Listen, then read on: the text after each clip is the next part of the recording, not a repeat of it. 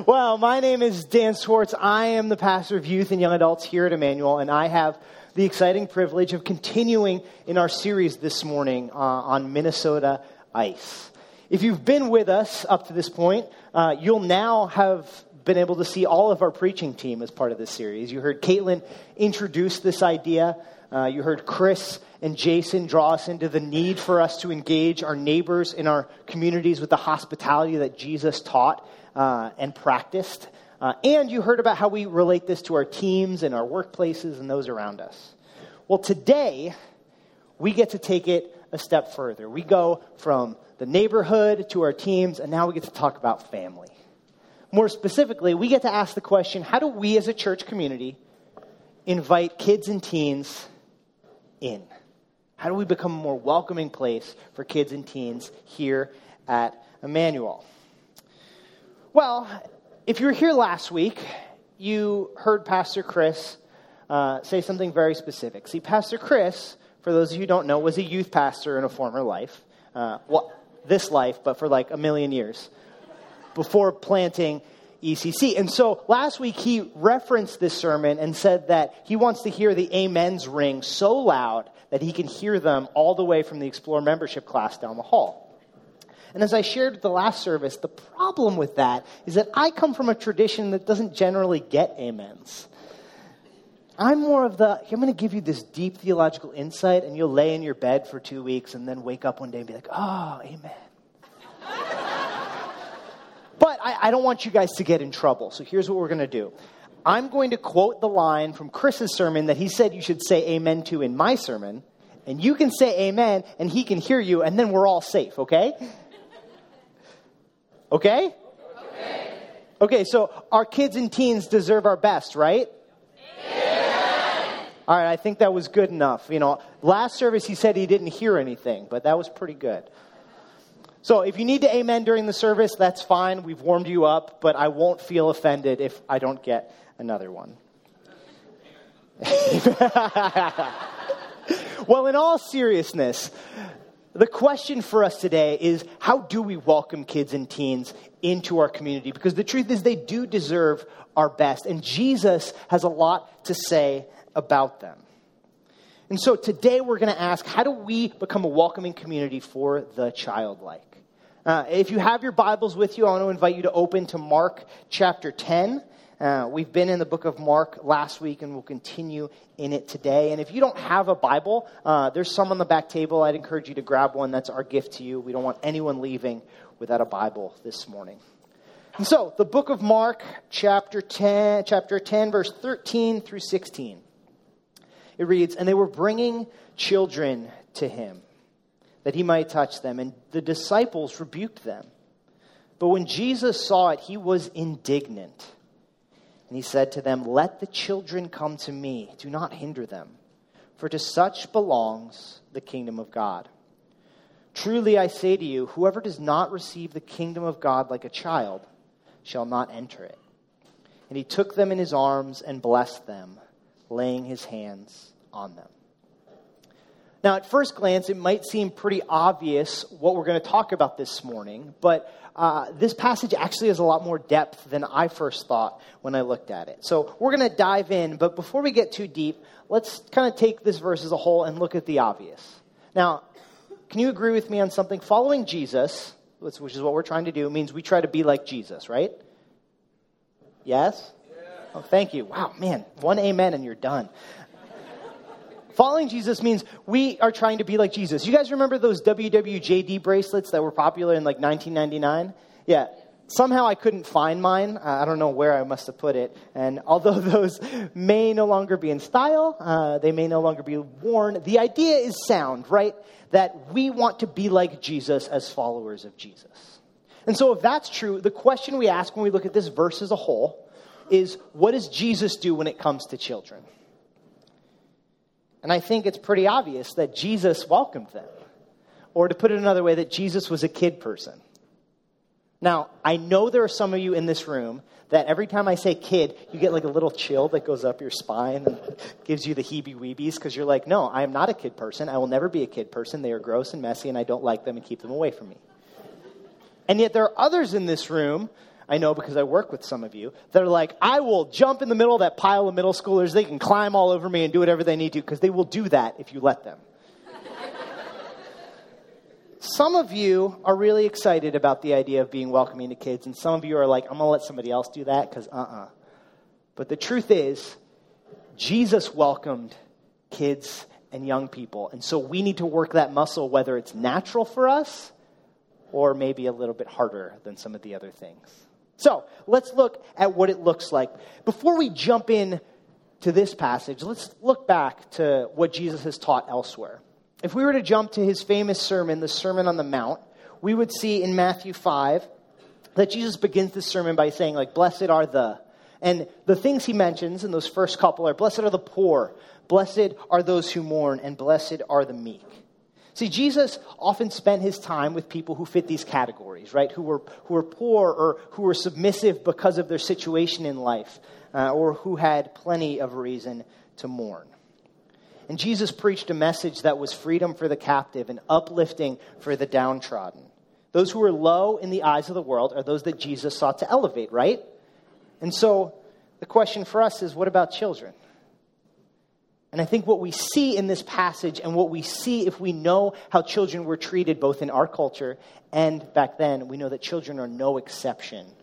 They too are marginalized and need to be elevated. Are there any parents in this room? Okay. I too am a parent of an almost 2-year-old, and I think we can agree on something, that being a parent is a blessing, and it can feel like a burden.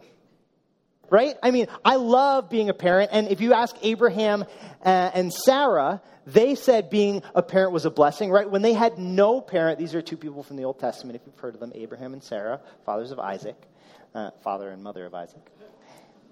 But they felt cursed by God because they didn't have a child. And then it was a huge blessing when he actually came. But if you look at the day-to-day, consider raising Isaac and Ishmael. It felt like a burden. And I think as parents, we can agree there are moments that raising kids is hard. And even if you're not a parent, there are moments where seeing other people's kids next to you is hard. Are there any parents of teenagers in this room? You don't even have to say amen. I can smell it on you. Okay? I know because I work with your students. It can be tough. And that's not different for the people that Jesus is encountering in this passage. They too saw students and children as a burden. In fact, they probably saw them as more of a burden than we do. We actually give students more leeway than they did. And so before we jump in and see how this affects our passage, I wanted to establish something here and now. And that's this. Children then, I want you to get this so bad. So children back then, they would go to school. They wouldn't be brought to hockey practice. You wouldn't spend $1,000 on lacrosse equipment. You wouldn't go to a dance recital, right? Their job was to learn from a rabbi and get as far as they can to being a rabbi until it seemed that they're not the next rabbi. And then they would go back and learn the family practice. And until they did that and could learn to give back, they got in the way. They were a burden. You see, we're going to see in this passage how that affects the way Jesus elevates these kids. But before we get there, we have to recognize that because kids are marginalized, they fit into the very category that Jesus says the kingdom of God is for. I said that Jesus starts his super famous sermon by saying, blessed are the poor, blessed are the meek, and blessed are those who mourn. Guys, that fits kids. All right? Poor. Every kid I know is poor because they have no money until their parents hand them a 20. And then they are rich. Every kid, at least every toddler I know, shows how to mourn better than anyone else. My daughter yesterday showed this when I said, no more Netflix, no more word party. Kids can show us what it looks like to mourn. And kids are meek. At least sometimes they're submissive, right? And so I think it's fair to say that the category that Jesus preached to, those who were seen as low in the eyes of the world, but the gospel seeks to elevate, kids and teens fall into that category. And so before we dive into this passage, before we look and see what Jesus would have us learn as a community, we have to acknowledge this, that being like Jesus means welcoming the childlike. That being like Jesus means welcoming the childlike. That means children, and that means the marginalized. That means the oppressed. That means who don't look like us and who don't sound like us. And it definitely means those who haven't broken through the Minnesota ice into our community yet. And so, although today I'm going to focus on kids and teens, this doesn't do away with what Chris and Caitlin and Jason have shared. In fact, it only makes that stronger. We have a job to welcome those who have been blocked out of our community, and that includes children.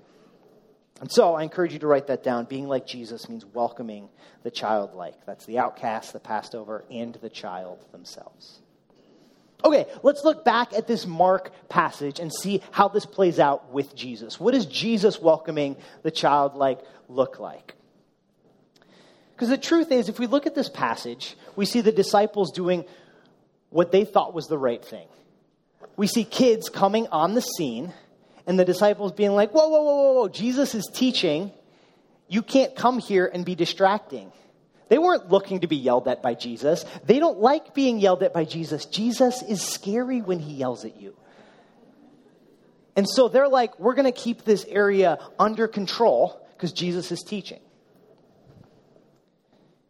They saw these children as a distraction to the service, and so they tried to get them out of the way. And they were recognizing that the parents that are bringing them, they're not here for second Tuesday of the month dedications. Their hope is that they can get their kids close to Jesus, and maybe a little bit of Jesus goodness will rub off on them, and they'll do better in school, and they'll be better behaved, and maybe they'll just make their lives a little bit easier.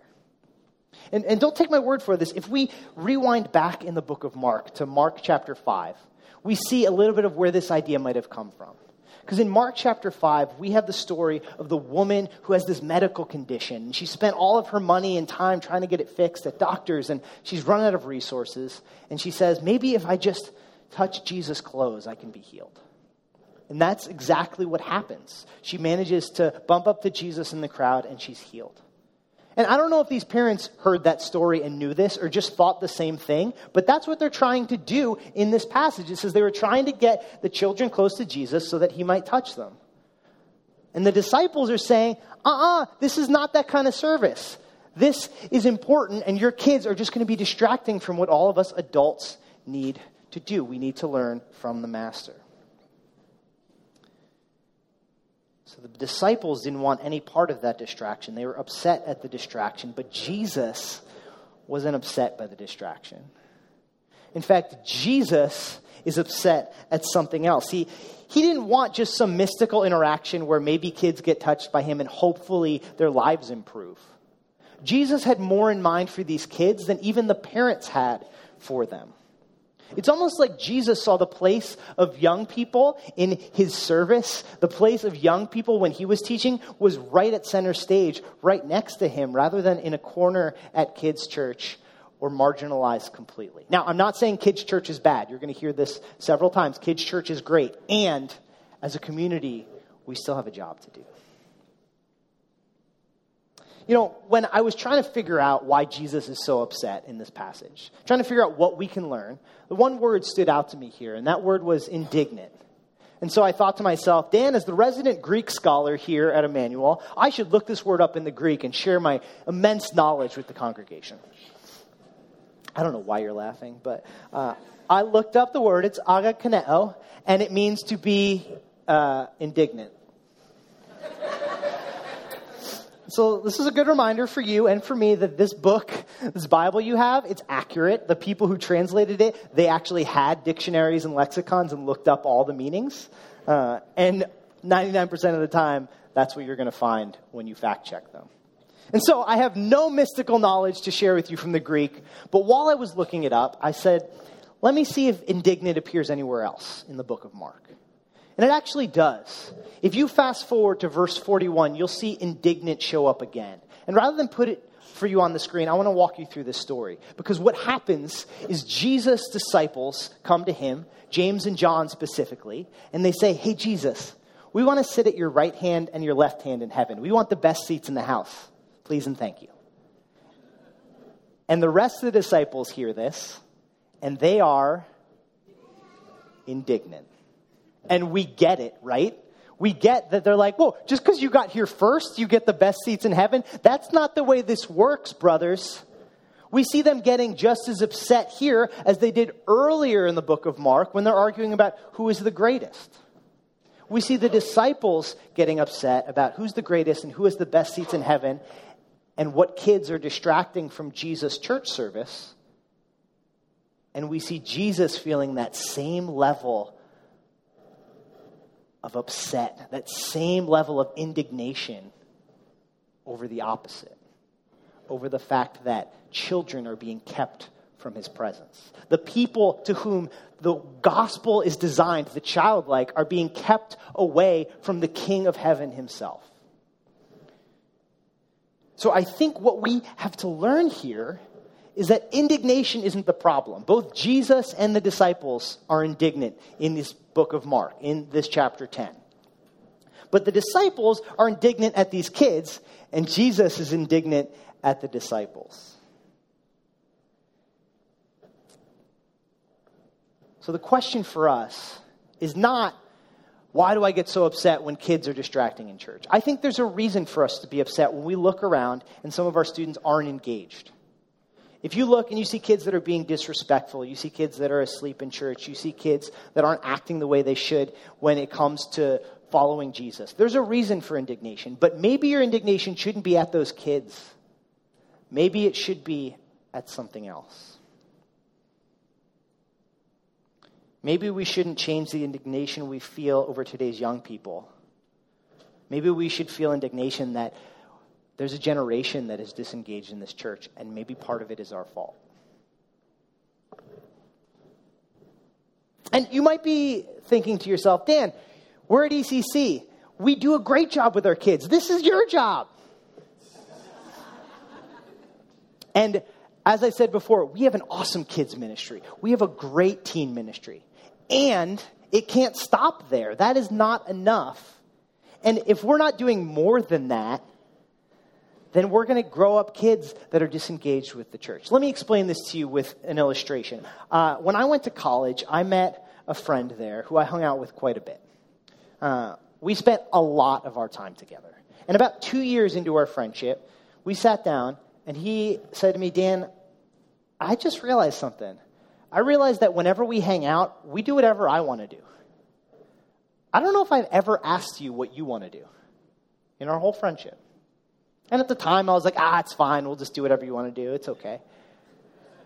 And yet, I look back now and I realize we're not as close as we could have been. Our friendship kind of fell apart. And I realized that's because he never got to know me in the things that I love. He never got to experience me in a context that I'm passionate about.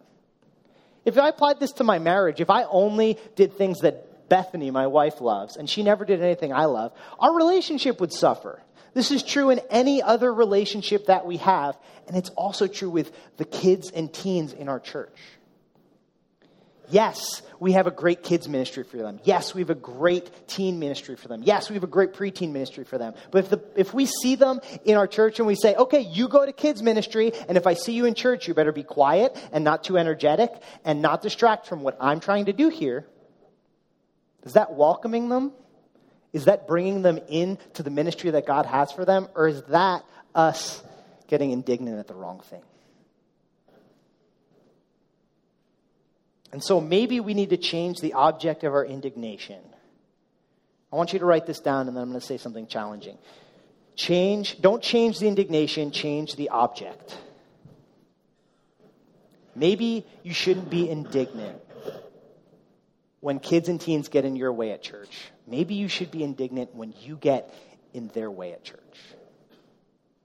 You can come fight me on this after the service. But I believe this is what Jesus is saying, right? This is what he does in this passage. There are adults there to hear from Jesus, and there are kids there getting in the way, and Jesus clears everything out of the way for the kids. I got another one. It's a good day. The truth is, I may be a youth pastor, but I am human. And I know it is so easy to be frustrated by students. Don't amen that, please. It is so easy to get frustrated by students when we see them not paying attention, when we see them being disrespectful, or at least seeming so. Even when we see them having more energy than us, it can be like, oh my goodness, just stand still. Because we're old and exhausted. But maybe the indignation we feel isn't fully justified. Now, pause. Students in the room. What I am not saying is how you act doesn't matter. How you act matters. Showing respect matters. Recognizing that when you come to church, there is a God who deserves respect, and this is a place where we gather to worship him matters. If you don't believe me, look up the story about Elisha and the she-bears. It will prove my point graphically. If you don't want to look up that one, look up where Jesus clears the temple of the money changers with a whip because they were not treating God's house the way they should. Or look up what happens to Ananias and Sapphira when they try to cheat and lie to God and they're not taking seriously what he is doing in the midst of his people. And so, although this is not a message about respect to you teens, know that there was a level of disrespect that Jesus didn't stand for, and there's a level at church that we're not going to stand for as well. And so while I'm going to yell at the adults for the rest of the service, I want you to know there is still a responsibility that falls on your shoulders. So live into that. You'll hear more from me at youth group for the rest of your life. So the truth is, adults, while we hope our teens live into the respect that we're asking them for, it's usually the little things that we get most upset about, right? It's those little tiny things where we're like, oh my goodness, I can't believe she's drawing circles on her thing instead of taking notes. Ah! And maybe the ire we feel, maybe the anger we feel is not directed in the right place. You know, I believe strongly that we should feel indignation over this generation. I believe Jesus feels indignation when he looks and sees young people growing up in the church and then walking away when they become young men and young women. Jesus is not happy with that, and we shouldn't be happy either. But we should not be angry at those students. We should be angry at ourselves that we are not welcoming that generation into a church that keeps them there. Maybe the problem is not that students aren't growing up in the church. Maybe the problem is that we're not welcoming them into the body of the church. Maybe we're sending them to kids' church and hoping that they get what they need there.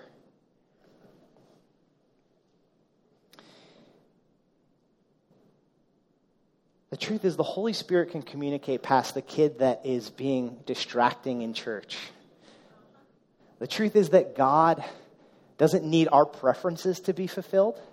He needs us to obey and listen and welcome these kids. These kids and teens deserve our best. Amen?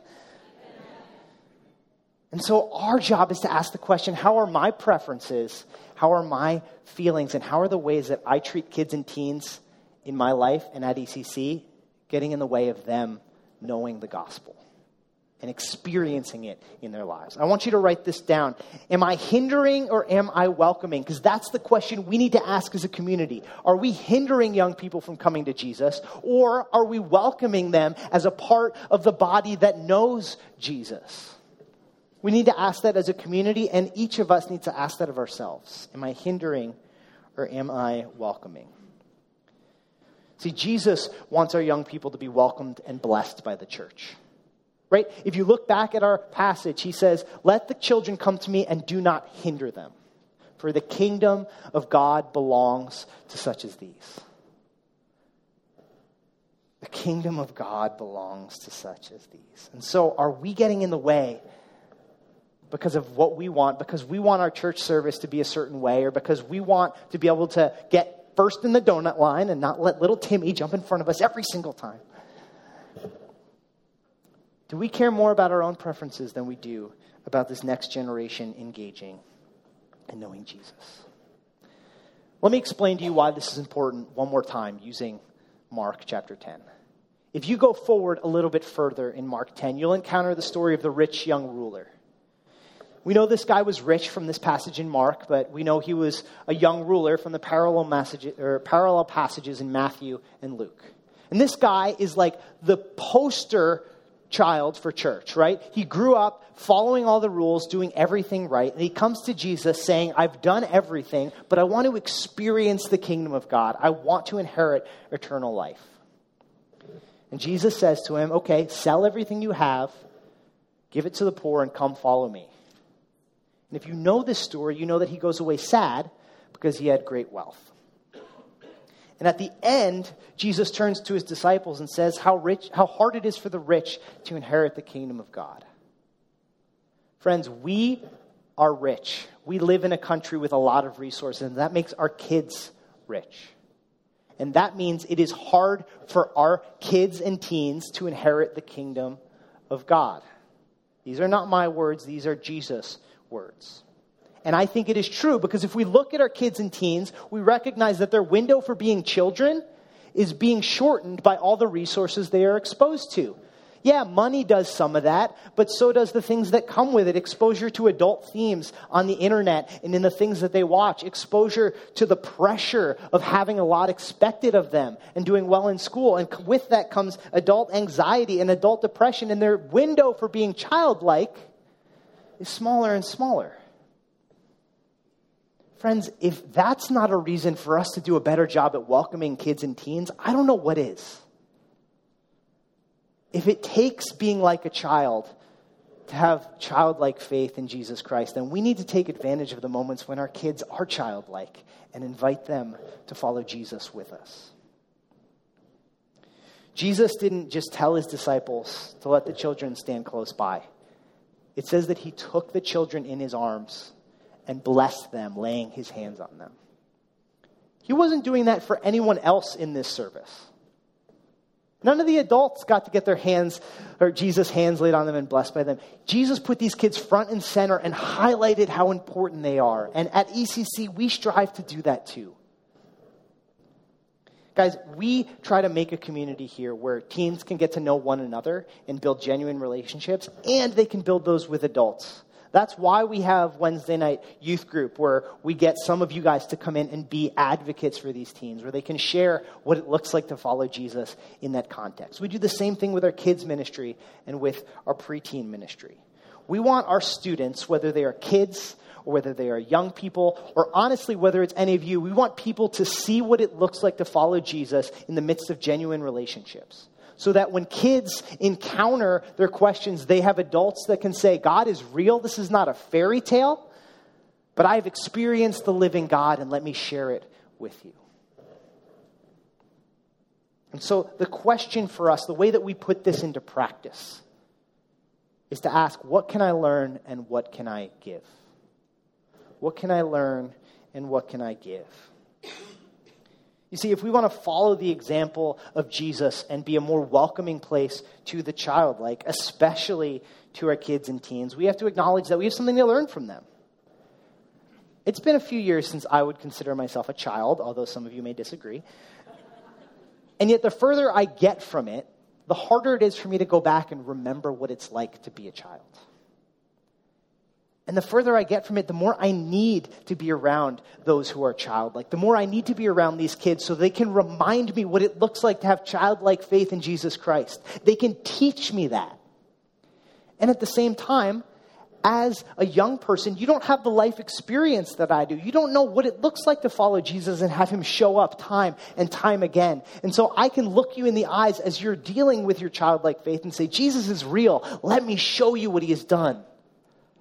Friends, we have something to learn and something to give with our young people, but we can't do that if we throw them in kids' church and we stay in adult church and just hope that it happens. We've been recommending this resource called The Art of Neighboring all throughout this series. And this is one of our magnets from the table. You can grab one if you like. But I'd like you to consider this and think of the teenagers at ECC, the young people, the kids, those who you would consider childlike. Could you fill this out with their names? Could you put 9 names on here? And I don't mean just names. I mean what we've been encouraging for the whole series. Do you know their favorite ice cream? Do you know what they want to do when they grow up? Do you know if they even like church or not? The question for us is, do we have genuine relationships with the next generation, or are we just hoping that kids' church will get them to come back next week? Friends, what's beautiful about Kids Church, what's beautiful about Wednesday Night Teen is that people are building those relationships. And we need all of us to be advocates for this generation. We need all of us to step up and get to know the kids around us and encourage them with what it looks like to follow Jesus. You know, I'm not asking you, please don't do this, to go take this and find 8 kids and write their names down. That is hindering. That is the opposite. But if you don't have names you can put on here, I'd love to talk to you.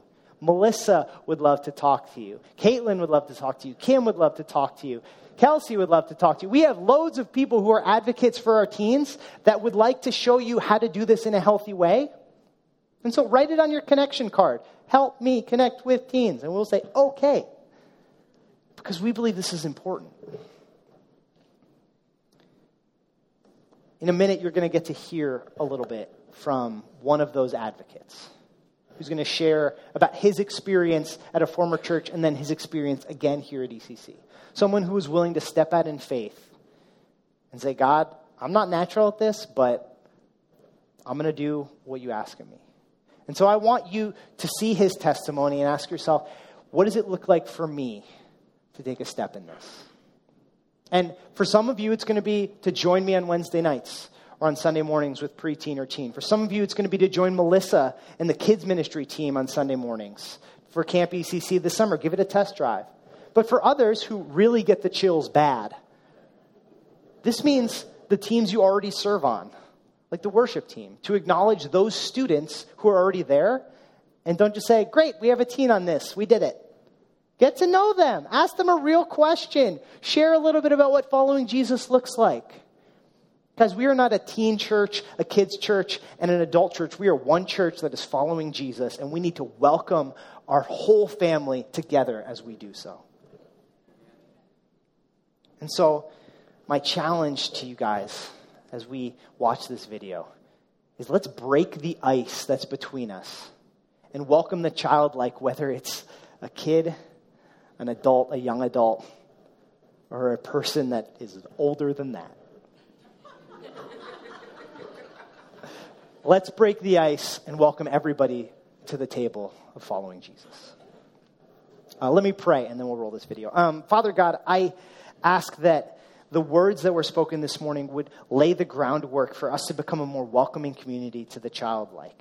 I pray that we would welcome both kids and young people and those who come with a childlike posture to know you. May there be nothing that stands between anyone who would know you and actually knowing you. May we be used by you in this process. In Jesus' name, amen. My name is Jim Nimlas, and I've been at ECC since the ECC got started. And I'm on the welcome team. And I started with youth a couple years ago with 6th graders. And my role is just to be whatever they need me to be. I started getting involved with youth ministry, kind of just a calling that I hadn't experienced like that before. When we were at a Wednesday night rally night, and I was just being there as a parent. Chris got up there and said, you know, we're doing really great. We're doing super. We need a few more guy leaders, especially 7th grade guy leaders. And it was just like God was speaking right to me. For me personally, it was just a tremendous growth experience. I mean, asking the kind of questions that they ask. And, you know, you got to look it up. You know, if I don't know I'm not going to know the answer, but let's look it up and talk about it. And that's where it really grew in my faith. It was a tremendous experience doing that. I would never give that up for anything. I didn't get into it to try to grow personally, but that's what happened. One of the things that we did, that I made sure that we did, is we always would ask the guys to pray for each other, whatever it was. When there were other answered prayers that happened, and all of a sudden these guys realized, this is for real. How do we welcome teenagers into the life of the church? I think it's like anything else. They have to know that you care about them.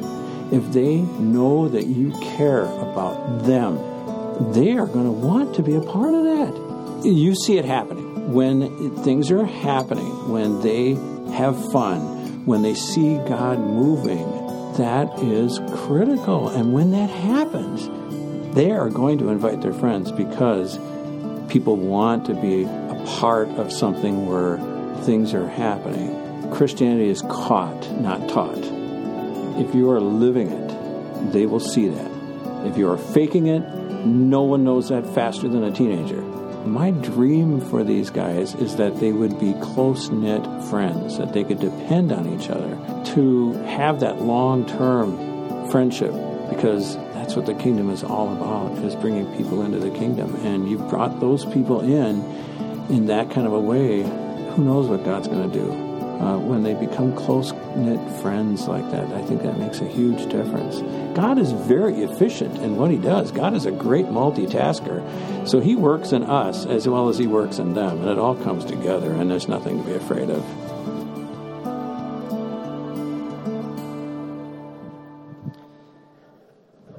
Friends, we're doing great here at ECC when it comes to kids and teens. And we could use your help. You know, this may seem like an overwhelming task, and if you're a parent, you know that it is. And so I want to encourage you with these words. So before I do, again, I just want to say, if you want to help out, mark something on your connection card. Come talk to one of us. Shoot an email to anyone listed at the bottom of your bulletin under that resource page, because we would love to help you take the next step. But be encouraged by this. It may seem impossible, but in that very passage about the rich young man, the disciples voice the same thing. They say, if this man can't be saved, who can? And Jesus says, humanly speaking, it's impossible, but with God, nothing is impossible. Live in that truth today and go in peace.